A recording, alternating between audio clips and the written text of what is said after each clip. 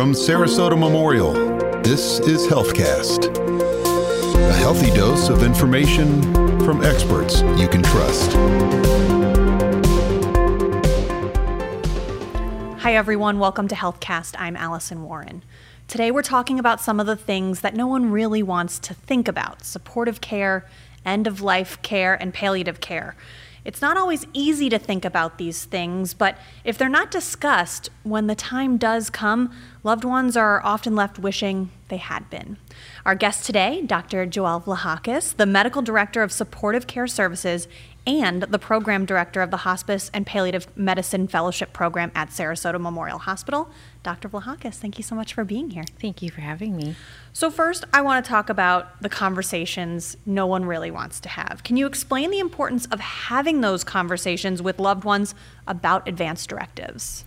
So when we talk about these things, we tend to term them advanced care planning. And the most important part of that is it's in advance of when you need it. And that's the hard part. Advanced care planning incorporates things like a living will. Sometimes people think of it as a do not resuscitate or a DNR. Sometimes that's part of it, sometimes that's not. And really important, who's going to speak for you if you can't speak for yourself? That's termed a healthcare surrogate. When should people be having these conversations with their loved ones? So whenever you think of it, it's a good time to have those conversations. I encourage people to think of it when they've had a life change, for example, when they've gotten married or perhaps gotten divorced. Maybe they've had a hospitalization and that's made them think about what they might want under certain circumstances. So really, if you're thinking about it, again, the idea is to have it in advance of when you really need it, which means the time is now. Talking about those living wills, how important are they and how detailed should they really be? I'm so glad you asked that. A lot of people get intimidated because they think a living will has to be very long. And to be perfectly honest, the best ones I've ever seen are actually quite brief and quite short. What a living will really needs to do is specify for loved ones and family and physicians what you would want if you couldn't speak for yourself under certain circumstances. And do those need to be updated regularly as well? I think the most important part of this whole process is the conversation that you have with your family and those people who might be doing the decision making for you at the time. If I had to pick, I'd say I would rather have had that conversation, that focused talking, than even the piece of paper that tells me what to do. And that's largely because a piece of paper can't possibly put down all the different circumstances that might happen in a situation where you need medical decisions to be made. Instead, if you really focus on who you are and what's important to you, and I'll give you an example. For example, my parents. My mother is very gregarious, she's very loving, and we tease her that as long as she was able to boss us around and speak, that she would be just fine.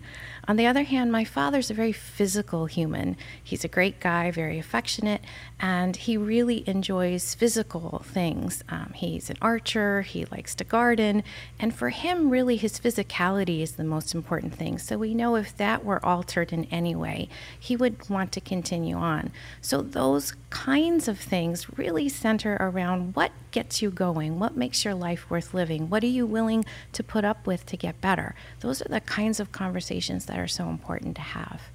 Of course, we hope that this HealthCast episode will spur some of those conversations, but what is the process if a patient at SMH is unable to communicate but does not have advanced directives in place? Yeah, so this is a very common scenario, and of course, why? Because all of us hope to be here forever, right? And that's we don't judge that in any way because we understand that's how that happens. What we try to do is have loved ones who are available to help us sort things out, represent you. So if they can say what you would want under certain circumstances, that's really very helpful. It's not up to them to make the decision. Their role is really to represent you in the context of that framing. Can you talk about the bioethical dilemmas faced by family members and even your team at the hospital during end-of-life care? So these most often occur either when it's not clear what's going to happen next, what the prognosis is, and that's a medical question that we try to sort out before we sit down with family members. But it can happen when family members either aren't sure or there's disagreement about what the best thing to do might be and what the person would want. They're difficult topics, as we've discussed, but end-of-life care really is so, so important. How do you recommend people choose their medical decision maker? So that's really very important, and it's not always the obvious person. So most of us would think about our life partners or our spouses under those circumstances, but what you really need to ask is that person able to give voice to what you would want? So I have 2 younger sisters, and they were very close, and I've spoken to each of them about what I would want. And my youngest sister is completely not medical. She has no interest in any of this, and she has told me very plainly that she would not be able to do that. My younger sister, who's quite a comic, has said, "Oh yeah, I could totally do that for you, no problem." So it is important to make sure that the person who's volunteering to speak for you is going to speak for you and not necessarily what they would want for themselves. COVID-19 made some of these topics even more difficult and complicated. So can you tell us why COVID-19 made things more difficult when it came to advance directives specifically? Sure. So when we sit down with a family and a patient, the most important piece of information that we have to offer in terms of medical decision making is what's the outlook, right? What would the prognosis be?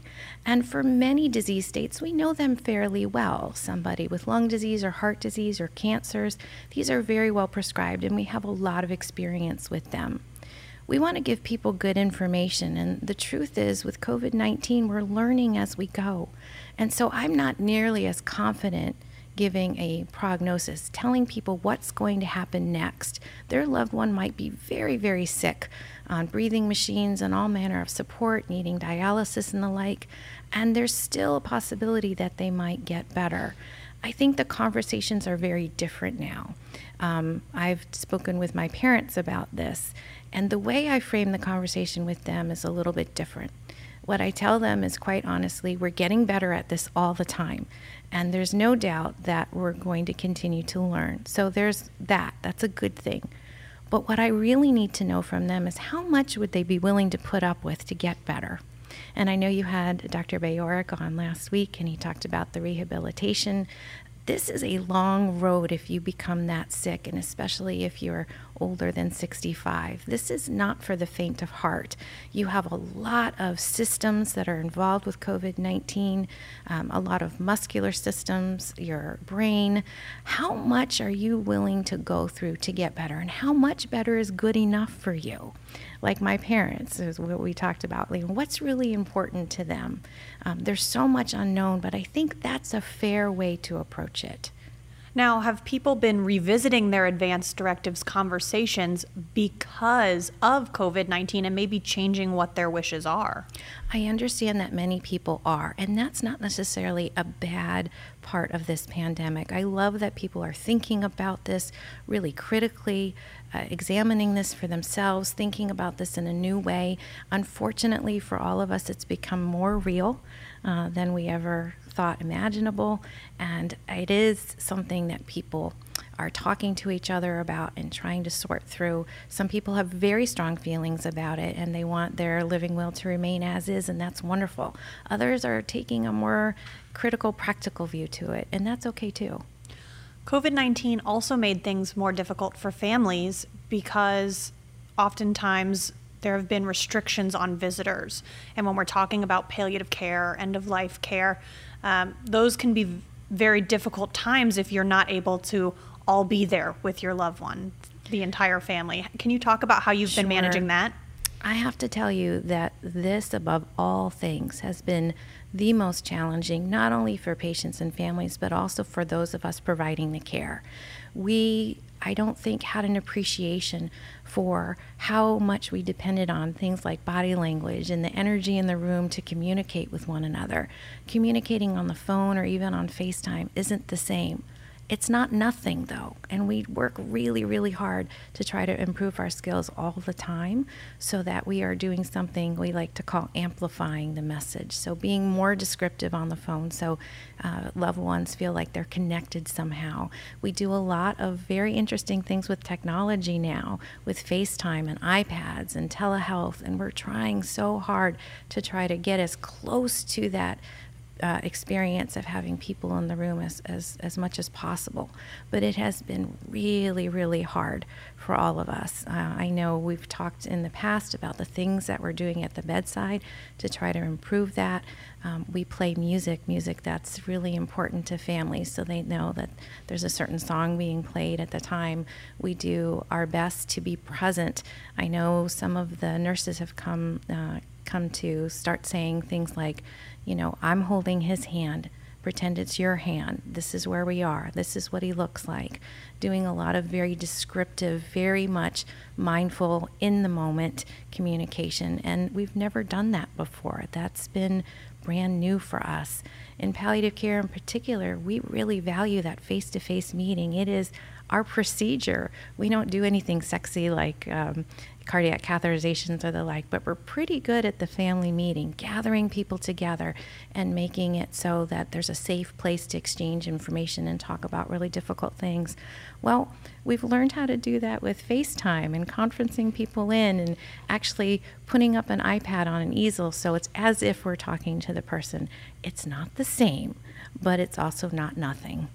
It feels like this is a learning opportunity for every part of the hospital because there are so many things you don't think about like that. And I've been really touched and impressed by the level of collaboration with my fellow physicians and colleagues. We're all working side by side and really supporting one another and sharing things that we know now, sharing the things that we're concerned about, really talking a lot about, okay, how can we best operate in this system? And oh my gosh, I just learned this other thing about how we can make someone more comfortable. Let's do that for this patient. It's been really something else. Thank you so much, Dr. Vlahakis. I want to shift gears a little bit because it's exciting that Sarasota Memorial Hospital launched a hospice and palliative care fellowship. You're the director of that. So why was it so important, and what is the goal of this fellowship?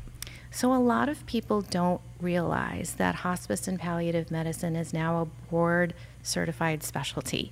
It's an emerging specialty, so not everyone understands that or knows that. In 2012, it became mandatory that anyone who wanted to sit for that board exam also have a fellowship. So it's wonderful that we understand that people need to be trained in this very specialized aspect of medicine, but it also created a bit of a problem. We need more specialists to do this work. As you've mentioned with COVID-19, we have been sort of placed in the forefront. We're suddenly very popular and very needed. We knew well ahead of this pandemic, however, that if we didn't make our own specialists, we weren't going to necessarily get them. They're very hard to come by. There's only so many programs in the country. So Sarasota Memorial Hospital, together with its board and its leadership, determined that this would be something they would be willing to do in order to make sure that Sarasota and our community had enough of these specialists for us. And the goal of graduate education is to get those physicians to come here, train here, build a life here, and hopefully stay. Yes, and I'm really excited to report that we have 2 fellowship positions every year. This was our first year. They were both filled by graduates of the internal medicine residency program here at Sarasota Memorial Hospital and Florida State University. So these are homegrown folks. Everyone is so thrilled that they're here. They keep congratulating me about how wise I was with my choices because they're just incredible humans, and I know they're going to do a fantastic job. Can you explain what palliative care is?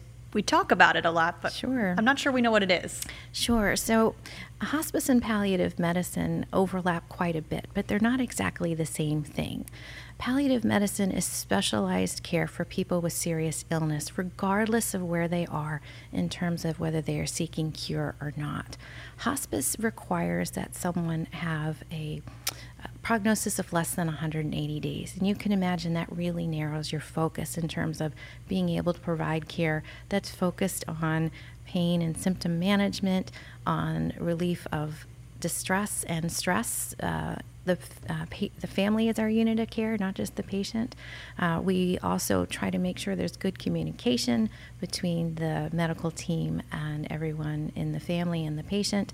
And importantly, we also try to weigh in on prognosis. Well, those skills are really important, but what would happen if we gave them to people who are still perhaps in the throes of treatment? Well, what we've discovered is that they actually do better. Outcomes are improved. It's not just about going in and being nice to someone and leaving.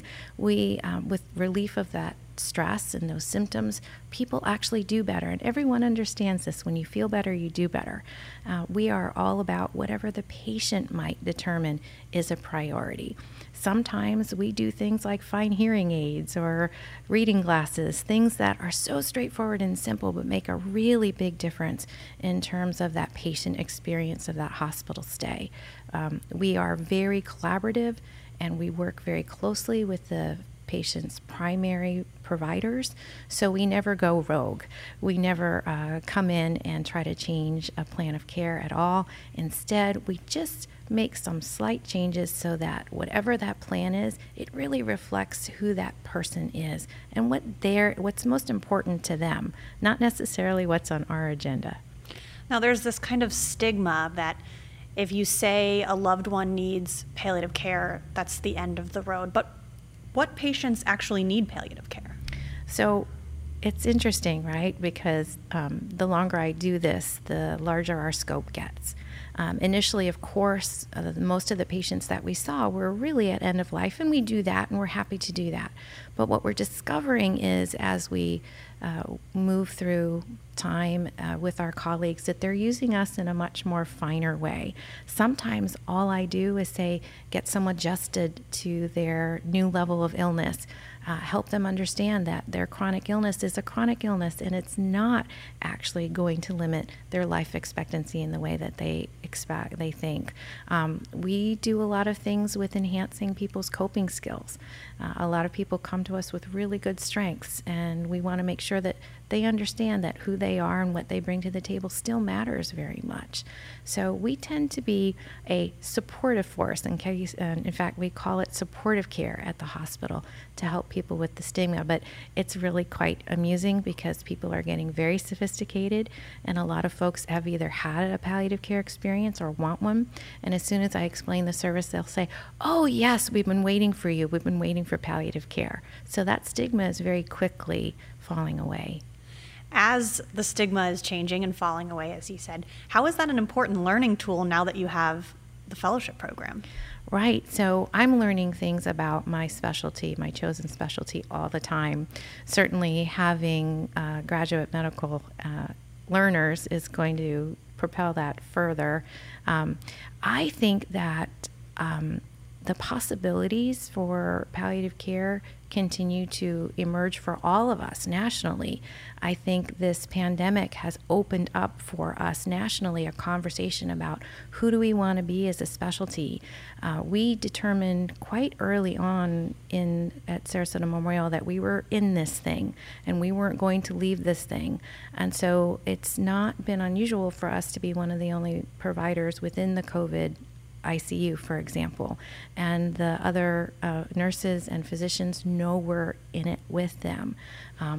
It's been that way nationally, though, when we look at places hardest hit, like New York and New Orleans and other places.